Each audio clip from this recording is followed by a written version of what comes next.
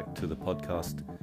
This show we chat with Emma Lloyd, who talks about her love of analogue photography and her, the interesting movements that she's involved in to get more women and minorities into film photography in a safe manner.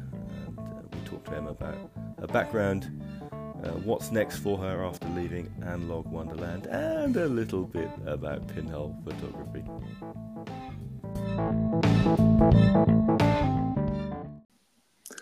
Hello and welcome back to the Lensless podcast. It's show 134. Just like to thank our last guest, the rather lovely Christian Fiedler, who shared some of his brilliant solography images. And if you haven't seen Christian's work, go and check out his Instagram at Lost Primitive Pines. That's it, not Lost Pinhole. Primitive Pines, and you'll be astounded at the work. And give a listen to the show because he talks in depth about working on long-term projects. Anyway, we're very pleased to be back, and hopefully we're going to try and put some shows out a bit more regularly as we move into the autumn. So I'm really, really pleased that Emma Lloyd is joining us today. How you doing, Emma? Hi, hello, I'm good, thank you. We're a little bit early, so let's hope we're all got our coffee and wide awake. There used to be a program when my kids were little called the Wide Awake Show, but you won't remember that because you're far too young. So I became aware of you, Emma, when you joined Analogue Wonderland, and wow, I mean that's just a story in itself, probably. But why don't we start by just doing the normal thing and just say, well, who is Emma? Who is Emma Lloyd? Tell us about yourself and your story so far, and we'll see where that takes us. Sure. So I graduated from a fine art degree in 2020, which wasn't the best year to graduate, but hey. No. Sorry, so that's really interesting. So you're a COVID COVID grad. COVID grad. Yeah. But all leading up, so that was your graduation year when COVID was at its mainstream, when it really hit. But it's those people who came afterwards or had to do all their studying through the period. Did you have to do any of your studying or stuff online, or did you kind of miss it? It was tricky because my course was so practical and we really relied on, the darkroom or the studios and whatever facilities we had at uni. So we all just had to come home and kind of adapt our practices to what we had available, which was really hard, especially with, the differences in kind of financial backgrounds between students. Some could go home and had a studio in their parents' basement or something, and others had to pick up a pencil and completely change whatever they were doing. It was definitely tough. And what did you major in, if that's the right term? I sort of specialised in analogue practices. It wasn't. It was photography, but it was more the process after. So I did a lot of abstraction techniques in the darkroom, solarization, like chemical manipulation and that sort of thing. And then my final project was going to be a big tiled display of prints using liquid light. Liquid emulsion. I was going to sort of tile a fireplace with all these pictures from throughout my degree, but that never happened, sadly. We didn't get our degree show in the end, so oh no, just did a little PowerPoint presentation. So on our other podcast, large format photography podcast, the last show we re-interviewed Graham Vasey, and Graham uses liquid emulsion pretty much for everything he does. He works out in the Yorkshire moors, and he talks about his intimate connection with landscape and why he loves liquid emulsions for his work. Anyway, so sorry, I jumped in a little bit when you were talking about your degree work, but carry on. Yeah, so we're in 2020, and you've graduated. Yeah, so I graduated, and then it was just a weird time. I think after uni, you want to travel and have that kind of breather, but that wasn't really an option. So I eventually found a job at Analogue Wonderland. Yeah, how did that happen? Uh, I think I'd got a Wonder Box for Christmas, like film subscription, and just really loved the company. I'd like found them on Instagram, and I actually emailed Paul and said, "Do you have any jobs going? I'm a desperate graduate. Help me." And he didn't at the time. And then I think after Christmas, they needed a bit of extra help in the warehouse, so he reached out to me, and I came in for a trial shift. So you had a Wonder Box. Now, Wonder Boxes are there. I think they've just started them up again. Yeah, it's our film subscription. Yeah, and you get a box of treats of licorice all sorts every month. Yeah, yeah, you get 6 films, a little sort of goodie, Mm-hmm. and normally a flyer to promote another business in the film community, which is always nice. No, it's great. I love what I was going to say. You guys, but you've just very recently just left Analog Wonder. But Yeah. we're jumping way ahead, so we'll come on. We'll Hmm. come on to that. So you said you were clearly into film photography at that point. If you had a Wonder Box, so when did that love of film photography kick in? How did you discover that? Was it through um, parents Yeah. or? I always sort of had a camera growing up. Like I had Mm-hmm. one of those little digicams throughout my childhood. Remember always using that, and then Yeah. at uni, discovered the darkroom there, and just that's where I spent most of my time. I absolutely loved it, but didn't quite realize. I mean, the film community is small, but it was much bigger than I sort of imagined it to be. At uni, we only really had access to black and white films and Ilford, and that's kind of all I thought there was. So Yep. when I found Analog Wonderland and saw just how much was going on and how many people were still so enthusiastic about film, like my lecturers thought I was kind of dreaming to ever get a job in that industry or related to film photography. That's interesting. So the lecturers were a little bit disconnected from what was going on out there. Yeah, yeah, I think they were really surprised when I got my job and told them about it. They thought it was really cool. Hmm. But yeah, at the time, it just sort of seemed like a, I don't know the word for it, like film as a medium, like some students used paint or print Yeah. rather than as a kind of industry in itself. Yeah. Yeah. Yeah. You'd have thought the lecturers would have been a little bit more up to speed, wouldn't you? Wouldn't Yeah, you? you would. I think, to be honest, because I did a fine art degree rather than photography, Right. Yeah. there was, even now, I think there's quite a divide between photography and art and whether it's a real kind of art form. I think a lot of Mm-hmm. the lecturers were, I don't know, just a bit like judgmental about it or didn't see it as something that took the same skill as so you just sort of Yeah. pressing a button and didn't really appreciate it in the same way.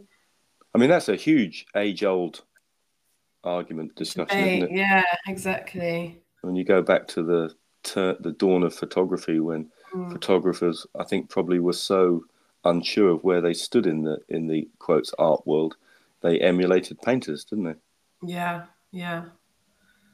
Mm. But I had a great lecturer at uni who was so passionate about analog photography and was doing a research project himself, printing on kind of like silver and precious metals, and just that's what kind of kept me going. I think Mm. just having someone with that passion, definitely, I yeah, think that really helps, doesn't it? yeah, I think if you're passionate about anything, it could be, bear with me here, it could be matchboxes or yeah, stamps or bottle tops. If you're passionate about it enough, you can make it seem really interesting and engaging, can't you?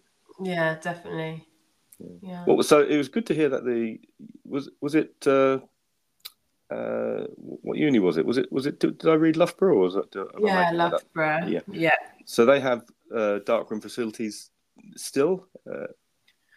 I hope so. When I was Hmm, there, I was really fighting to get access for the darkroom.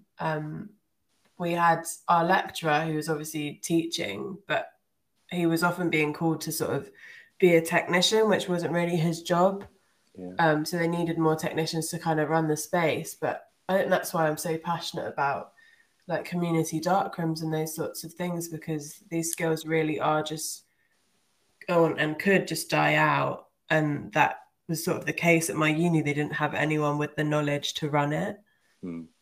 So I hope it's Well, they still need there because it to. was They, great. they need to access the social media world and generate some interest. I don't know. Yeah, definitely, definitely. So what kind of kit did they have in the darkroom?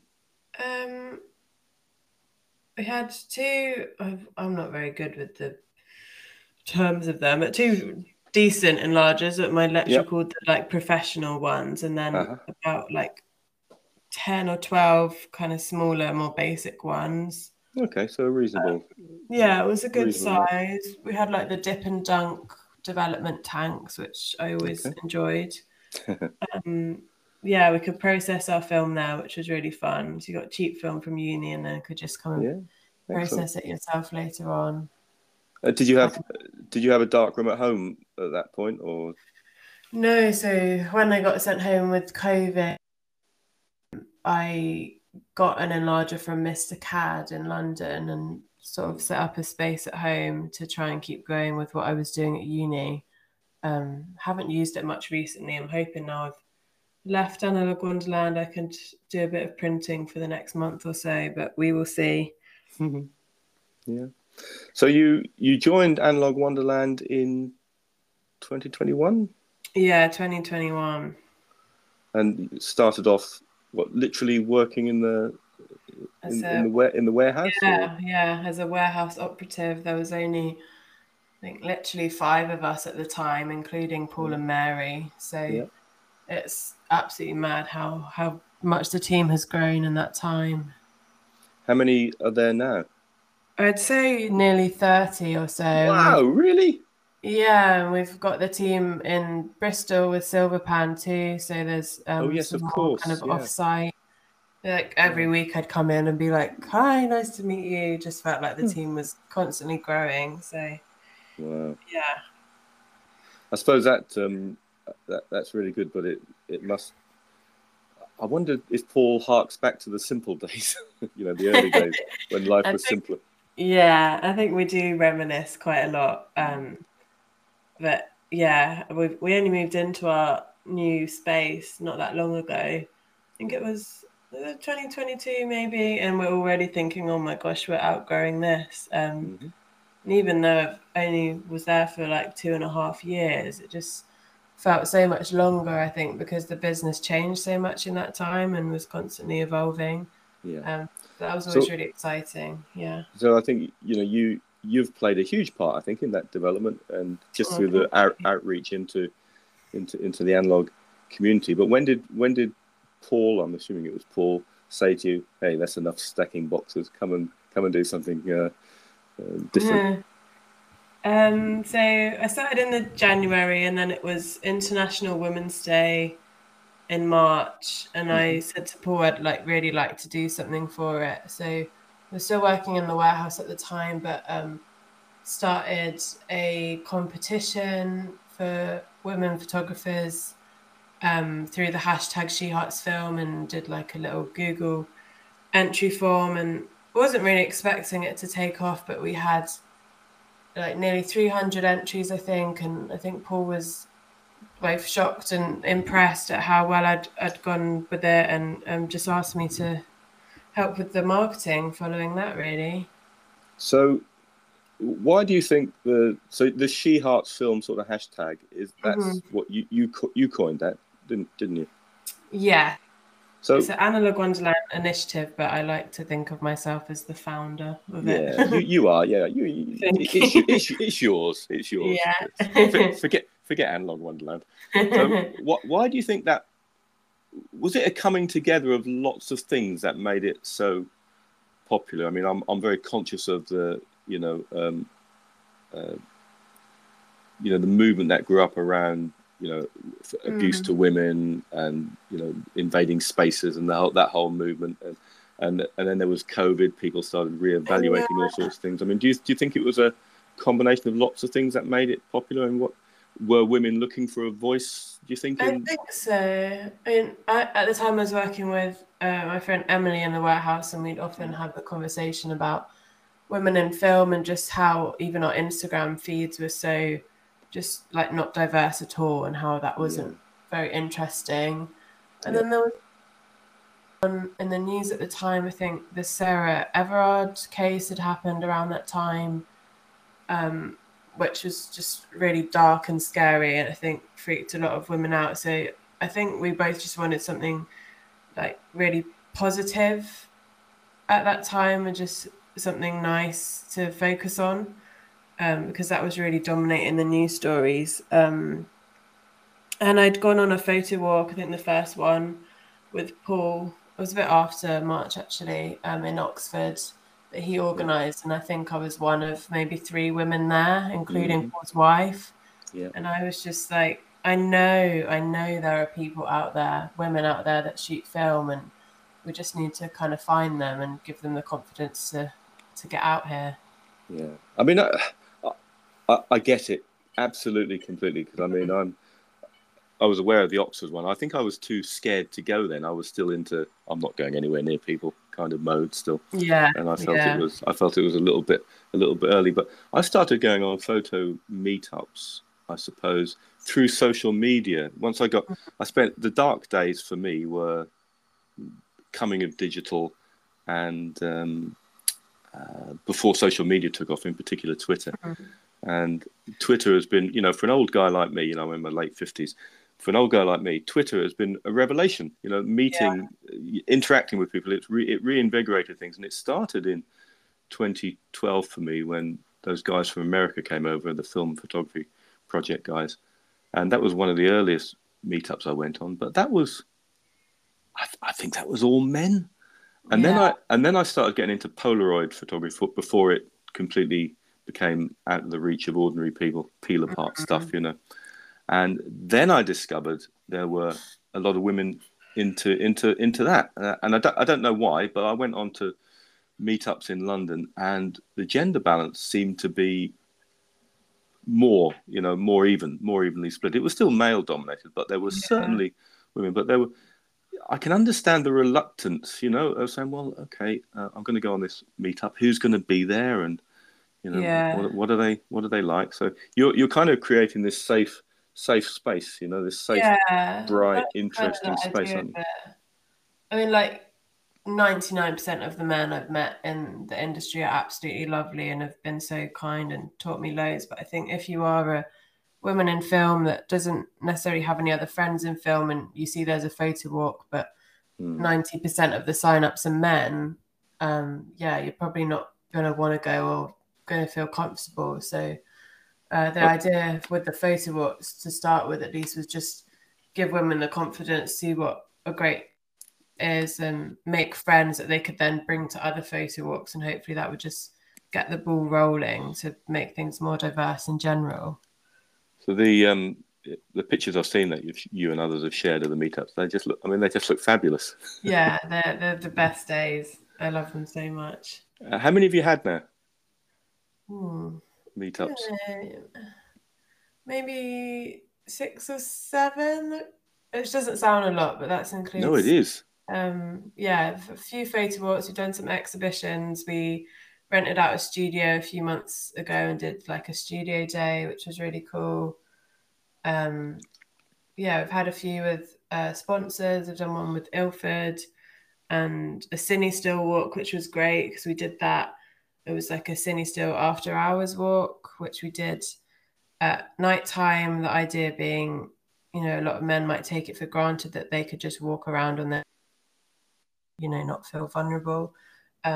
So there was about 40 of us walking around London and Soho with 800T, that was one of my favourite walks we've done. That was really good. When was that a fairly recent one? No, I think that was November Oh, was it? Right. 2021, even. Okay. So quite a long time ago, yeah. So I don't know. I mean, if I'm in London or a big city at night time by myself with a camera, I mean, I'm going to feel pretty vulnerable. But I can only imagine, you know, a woman alone. It's going to be multiply it, you know. Yeah. Yeah, so it was a good feeling to all walk around together with these heavy brick-like cameras and weapons, and it was fun. It was empowering feeling. Yeah, no, that's brilliant. And are there more on the cards? I know your involvement might be tempered a little bit, but maybe not. Maybe you'll take the She Hearts Yeah, meetup idea to wherever you end up. I would definitely like to. So She Hearts Film will definitely live with Analogue Wonderland, and Amy, who's taken over from me. I know she's got a walk planned. I don't think it's been announced yet, but she was planning one for later in October. So she's definitely going to continue on the legacy. And a few people have told me I should start a Sheila Hearts film in Australia. So That's really good. yeah, it's good. And I definitely like to carry on with those meetups, because even just for me, moving to a new country like that's such a great way to make friends and meet people with the same interests. So yeah, I'd love to do that. Let's talk a little bit. I know we're probably jumping a little bit, but let's talk about Australia, because you're moving to what is historically been, quite a,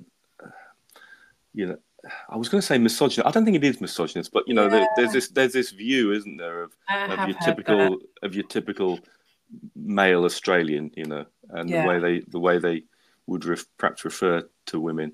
Yeah. And there you are going. Do you think it's like that still, or? I don't know. If it is, I'll go and sort them out. Go and sort them out. Absolutely.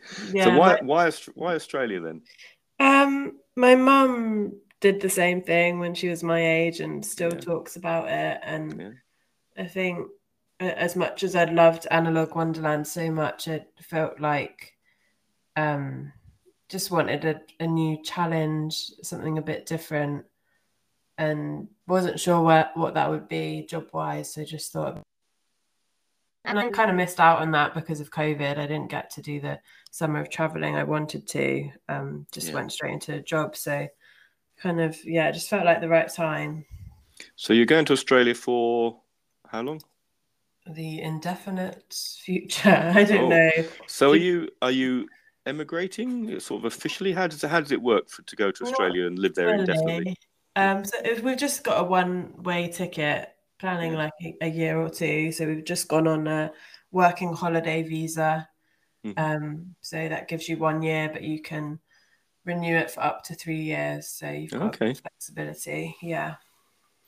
And will you, presumably at some point, you'll look for some kind of work? Yeah.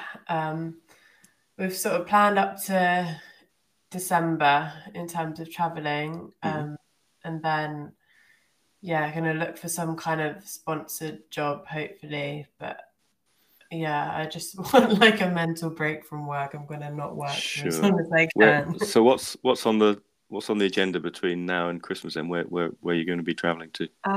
So we fly to Shanghai and we're there for a week, and then we go to Malaysia for another week, and from there we fly to Melbourne. We're there for about 2 weeks. Then we're going to drive to Adelaide, which will take about 5 days. And then from there, we fly to Cairns, and we've rented a big camper van. So we're going to drive down the East Coast for about a month and then finish for New Year's Eve in Sydney. Wow. So when you're in Cairns, we were there in my then girlfriend, who's been my wife, long-suffering wife of 33 years. We were there in 94. And cool. we'd organised joining up with an outback. Well, they called it an outback tour. I don't know. I can't quite remember. It was a 4-wheel drive small bus anyway, which held about 15, 20 people. And they took us up into the Daintree rainforest. And I'd love to do that. So that's just maybe north of Cairns, I think, up towards Cookstown, I think I seem to recall. I remember spending a night in the rainforest. I mean, that sounds really basic, but we were in proper, nice accommodation with a swimming pool and things. But I remember them touting the eco-friendly nature of the location. They were trying to make it eco-tourism back in the early days of eco-tourism. But yeah, you'll have a fabulous time. Watch out for the flying dogs that leap out of trees as you walk down the high street in Cairns at night time. So they have fruit bats hanging upside down. And I was talking to somebody recently, and they're still these fruit bats are huge. They're like Alsatians with wings. Oh my gosh!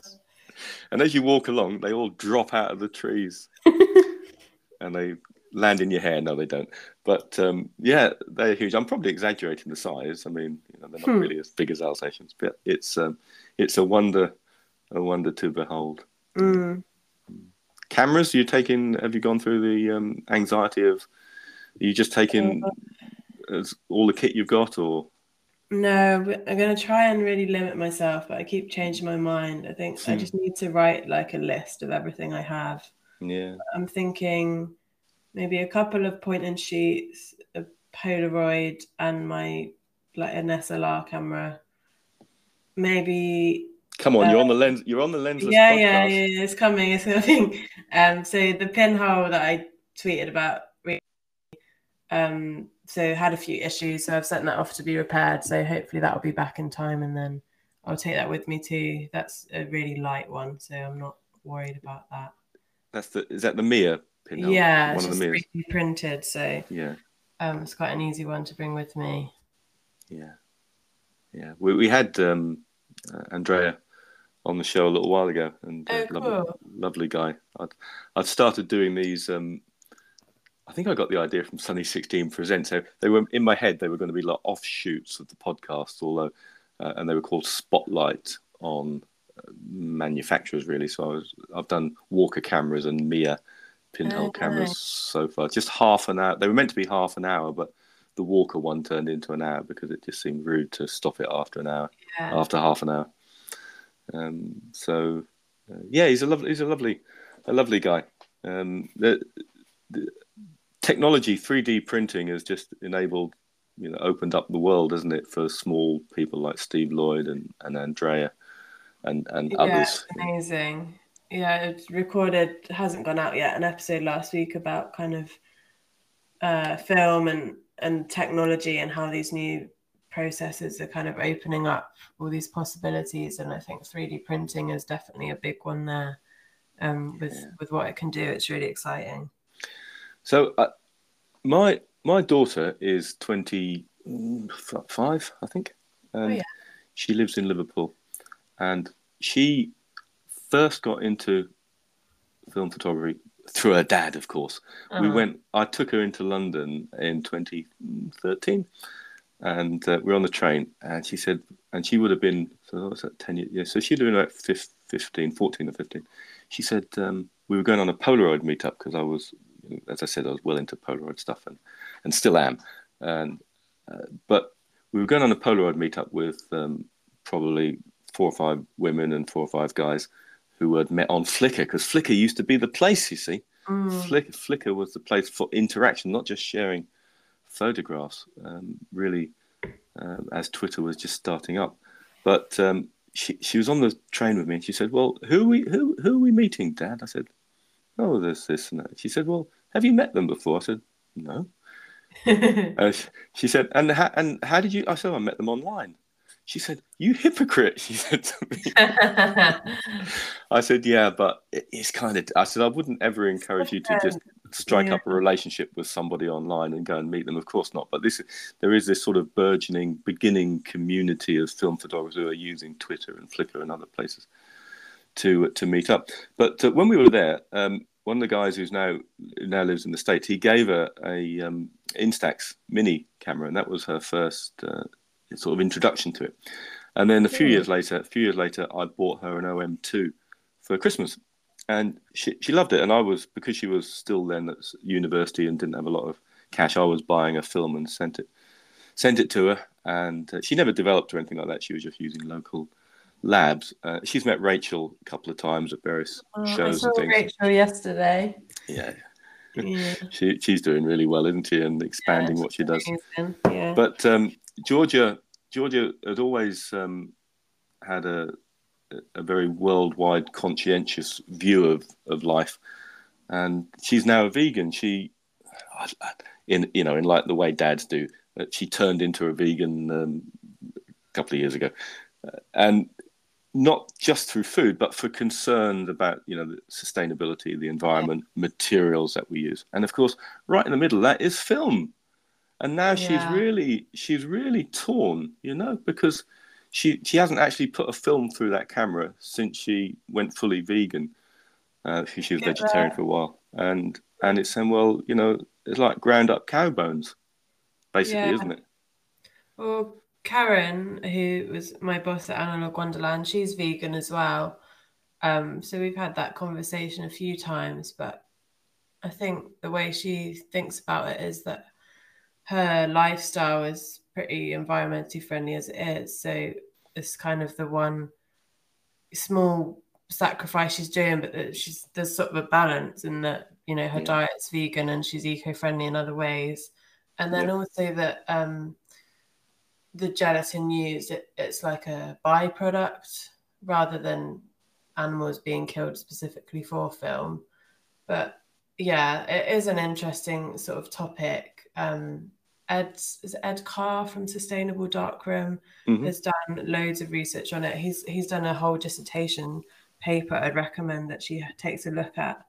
Okay. And he's got a graphic in there that shows kind of the number of cows that are used for film in the industry in the year. And in the grand scheme of things, it's not a huge number, but it's like, where do you draw the line, sort of thing. Yeah, because I said to Georgia, well, you're using your mobile phone. I mean, I'm not trying to tie her into knots. I'm trying to have that sensible discussion that you had, in turn, where do you draw the line? I mean, she does a huge amount, to try and mitigate damage to the world. But she uses a phone, I use a phone, and then we hear horror stories about how much CO2 is being pumped into the air through storage facilities, for example, or the rare metals that they put into phones, dredging the bottom of the earth, bottom of the seabeds. So do you just cut yourself off completely from life? I don't know. I think if you were to look into the ethics of almost any product that you use on the day-to-day, there'd probably be some kind of horror story or, people not being treated right. So yeah. Okay, so Georgie, I'll send you this show. You need to listen to Emma and look up. Get a grip, Georgia. Have a look at Ed Carr's Sustainable Darkroom. And yeah, the work he's he done. does really cool stuff. Yeah.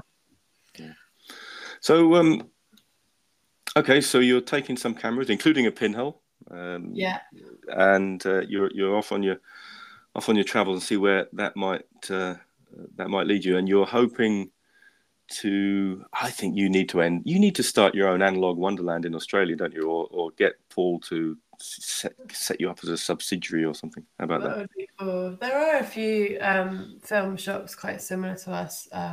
Film Never Die is out there. Okay. They're the company that has like the film vending machines dotted about the place. I don't know if you've seen that. I have, yeah. That just seems a really cool idea. Yeah, they're really cool. So I'm hoping I could connect with them somehow. Yeah, I'm sure you will. Yeah, I'm sure it'll work out. What you need to do is just enjoy those few months and see where life. exactly. Because you guys missed a load of stuff, a load of fun through COVID. I feel really bad. I mean, both our kids went through university, one in Liverpool, one somewhat closer to home. But they, at least they could go to lectures and interact with folks. Yeah. So you're a podcaster, aren't you? With Grainsplaining. Now I have to confess to, and don't take this personally. It's not just your podcast I haven't listened to. I was an avid podcast listener before all sorts of things got in the way, and I'm very, very out of touch these days. That's And okay. thank you. I think I would say You're on my follow list along with C41, which I think probably haven't put a show out in a while. What else is on there? I don't know. OLFPP, and so there's a host of film photography ones. Some are more regular than others, but so Sunny 16 was one of my remains one of my favorite podcasts, even though I haven't listened to it in a while. So I remember listening to all the early episodes and emailing Graham and Aid religiously, asking lots of stupid questions about all sorts of things. This is before I did any podcasting. they're brilliant. And they were just lovely. And I love the idea of so they started this. I don't know whether it was Graham or what. They started this sort of idea of Sunny 16 presents, so providing other people with a voice. Yeah. And you've somehow sort of tapped into that with something called grainsplaining. So come on then, tell us about how you how that concept arose and how you how the podcast started. So Graham, I think, had both Alex and me on the podcast at separate times and just thought we were fairly entertaining, I guess, and that we'd be a good duo for a podcast. So asked if we'd be interested. And then the name, we really struggled on that for a while. It was actually one of my friends who came up with it, and it just made sense. I think Alex and I would often rant to each other about different men in our DM things to us in a patronizing way. So it was just kind of a play on that. But trying to, I don't know, reclaim the word into something positive, and hopefully we are talking about film in a way that's, you know, accessible and friendly and lighthearted and not intimidating. So hopefully that's what grainsplaining can become. So I'm going to push it towards my daughter to I'm desperately trying to encourage her to reinvigorate her love of analog photography without worrying about it. So I'll push it towards the grainsplaining podcast. So it's you and Alexandra Heron. Yep, me and Alex. Alex hasn't been on as many episodes lately. She's got a crazy job with the photographer Rankin in London, which is really, she's very insanely demanding, and she's worked very hard. So that's really exciting for her, but she sort of dips in and out of it at the moment. But we've really enjoyed it. It's been fun. And are you hoping to carry on? I mean, there's no boundaries, are there, for podcasting? You can take other than the time difference. Yeah. But no, I'd really like to. I think now that She Hearts Film is sort of parked with Analogue Wonderland, I would like to take grainsplaining further and continue with that. It's a nice way to chat to people, and we've seen, you know, how it's helped people, and I think especially women in film finding it accessible or just refreshing to hear some of the things we've talked about that wouldn't necessarily be discussed on like other shows. And there aren't many female hosts of film photography podcasts in the community. There's a couple I can think of. So a good space we're sort of carving out that I'd like to keep going. Yeah. So you, I remember you going on a long holiday. Was it last year to various places? Yeah. So I did Thailand, Cambodia, and Vietnam for about a month last year. Yeah. And what cameras did you take with you on that trip? Ooh, not that many. I think I just took my Pentax K1000 and 2 point-and-shoots, only one of which survived the journey. Were you traveling alone, or were you with someone? So it was actually a trip that I was meant to go on with my university as part of we call it our RAG department, which is like our charity department. Okay. Yeah. So it was a volunteer trip. Postponed about 3 times because of COVID. So even though I'd graduated like 3 years ago, whatever it was. I only went on the trip last year. So yeah, I was volunteering for about 2 weeks, and then met my boyfriend out there and travelled a bit further afterwards. Okay. How for the elements of solo traveling? How did or do you find it? I I never really felt like I was really solo traveling because it was a volunteering trip. You were with a lot of Okay. people, and Yeah. I think the nice thing about going to places that are kind of on the backpackers bucket list is there are so many Backpackers. Western backpackers there, and Yeah. you could start at one place in Thailand and then be on the complete other end of it and meet someone that you met in a hostel a few weeks ago. Yeah. So it's a really friendly, nice atmosphere, and everyone's just so better connected now. Like, I was talking to my mum about it because she went to Australia at my age, but she would literally have to write home or pay for an expensive call home. But I Yeah. could be in touch with my family at any point, really. So I think it is very I, different when it comes to I, that. it is. Yeah. I'm with you. I mean, both my parents are no longer here. They were quite old parents when they had me. So I was off for a month or so, in interrailing on the train, and Mm. I don't think I even spoke to my mum in that time. Yeah. And she must have been worried sick. She must have been. Yeah. She never said. I mean, I would be. As a parent, when our daughter went off to America for a semester, we were worried sick. Well, my I wife was know. worried. My wife was up all night as she travelled out there, and I was snoring apparently. But anyway, that's another story. Hmm. And but at least Georgia could get in touch with us. When she was dumped off in the dark by the bus from the airport, and there was no one to meet her in the middle of a campus in Georgia, and she came on the phone in tears, Oh, and I was asleep apparently and missed it all. Not that yeah, she it's helped. interesting. I think my Yeah, mum's finally kind of understanding how her mum must have felt at the time. And yeah, my grand's going, "Oh, you must be so worried about her. Like, I'm so sorry she's leaving." But I think I've talked to them just as much as I do now, probably. So, yeah. No, absolutely. I mean, and yeah. we've got a grown up daughter in Liverpool. Excuse me.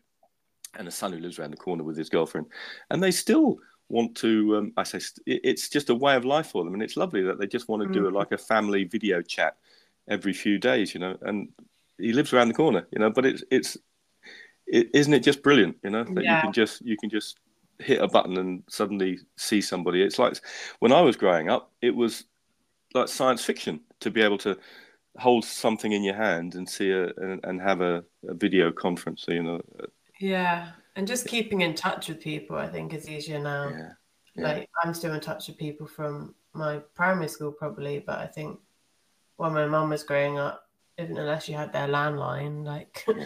it was, Well, you'd have to walk down the bottom of the hallway and use the telephone, you see, yeah, exactly. or go out to the call box. Mm. So anyway, shall we talk just briefly about pinhole photography? Oh yeah. So I mean, in terms of all the sort of film-based analog photography mediums, then lensless, I think, offers some of the most creative Yeah, absolutely. and thoughtful opportunities and Yeah. at a limited cost, because you go on Yeah. one of Rachel's pinhole workshops and she'll show you how to make a pinhole camera out of a shoebox, probably, or a Chinese takeaway box, with a pin in a bit of tinfoil. Yeah. So tell me about what I hope is going to be a burgeoning love of pinhole camera. And you took your camera with you to the States, I think, last year. I think I took maybe a Holga one. I'm not Was sure. it the one on the merry-go-round I was looking at that Oh, you shared? no, I think it was York. I think you've read New York, but it was just York. Ah, okay. It Oh, well, that's was still I'm hu- nice. I'm hugely disappointed. um, yeah, I've dabbled in and out of pinhole. I think I love it because it's probably just the most accessible form of analog photography because you can just make one out of pretty much anything. So fun. I remember first doing it at uni. We made them out of old beer cans. And then I did a workshop as part of a She Hearts film exhibition where we made some out of Matchbox cameras. And the girl, Amber Jessen, who was running that, sort of specialised in pinhole stuff. And she'd made a little, her boyfriend was a jeweler, and he'd made her a ring, which was also a pinhole camera, which was really so cool. That's like something out of James Bond, isn't it? Although it was amazing. Not quite so effective. Tiny little bits of paper that just fit in the ring, and she could do these really miniature exposures. And then for Halloween at Analogue Wonderland one year, Shannon, one of my colleagues, and I made a camera out of a pumpkin, which was really funny. And then I got given this pinhole by me, a pin with a bit.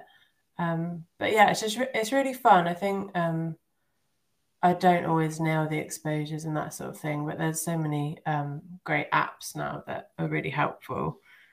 And 3D printing, I think, has introduced a lot of fun ones. There's another one I tried. I've forgotten his name.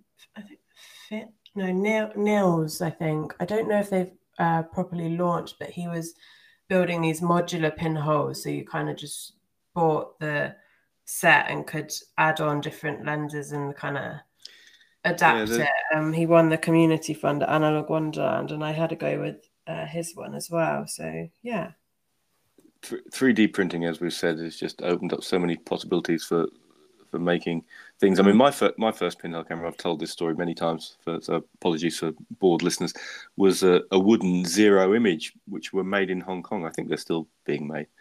And for about 5 or 6 years, I had that camera, and I took it out occasionally, and I didn't use it huge amounts. But there was no apps for exposure, and I was kind of vaguely aware of extending the time that you need to do with some films, but I didn't really worry about it too much, and I think that was the joy of it.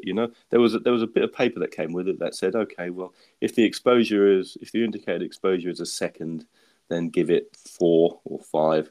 If it's 2 seconds, give it 8. If it's 5 seconds, give it 15 or something. And that just seemed to work. And I think you can. The beauty of it is, I don't think you need to worry overly about times, particularly if you're only using one film, a lot, and you get used to it. The other one I tried recently was by a company who are based in Ukraine, and they make Instax pinhole cameras. They do, yeah. Have you got one? Yeah, they sent us one to try out. So you have to build it together. It comes in like a kit of little laser cut wooden pieces. But yeah, really cool. It sort of looks like an old folding camera, but it's wooden. Yeah, there's so many different possibilities with pinhole, which is what makes it so fun, I think.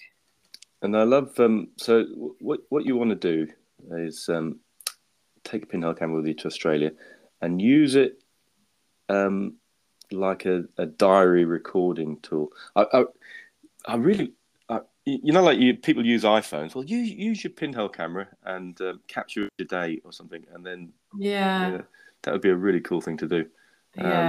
Just don't worry about tripods. Just plonk it down somewhere, and away you go. There's a fella called. I just need to find a lab to get a discount with, because I don't know what I'm going to do without my staff discount now. I won't be able to shoot film in the same rate that I have been. Yeah. I mean, I don't know. You mentioned a couple of places in Australia, but I don't know how accessible labs and things are, and getting things developed. I mean, a few years ago, Australian Twitter friends would say, it's really hard to get stuff and get things developed. I don't know whether it's changed now or not. We shall see. I'll let you know. Yeah. Anyway, Emma, look, it's been a real delight. I love everything you're doing. I wish you all the best in however long you stay in Australia. I'm sure whatever you end up doing will be really hugely successful.